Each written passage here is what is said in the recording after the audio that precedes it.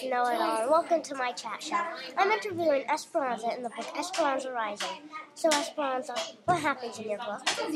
Well, my papa dies, our house is burnt down by my mean uncle, we sit with the poor in the train, and we move to California. So we're doing fine. Are you sure you're fine? It doesn't sound like it. Okay, I'm not fine. I'm terrible. Yes, I know, because I Miss Know-It-All. So is anything happy in your book? No, not really. If you would like to know, I also got embarrassed because I didn't broom right.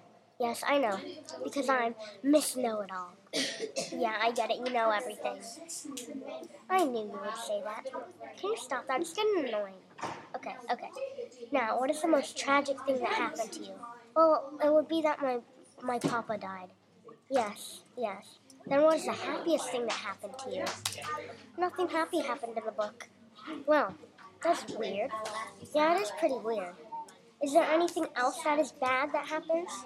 Well, my mom goes to the hospital. Why? She got a disease. Ooh. Well, that's all the time we have, so have a good night and see my next chat show with Esperanza's uncle, T.O. Lewis. Good night, everyone.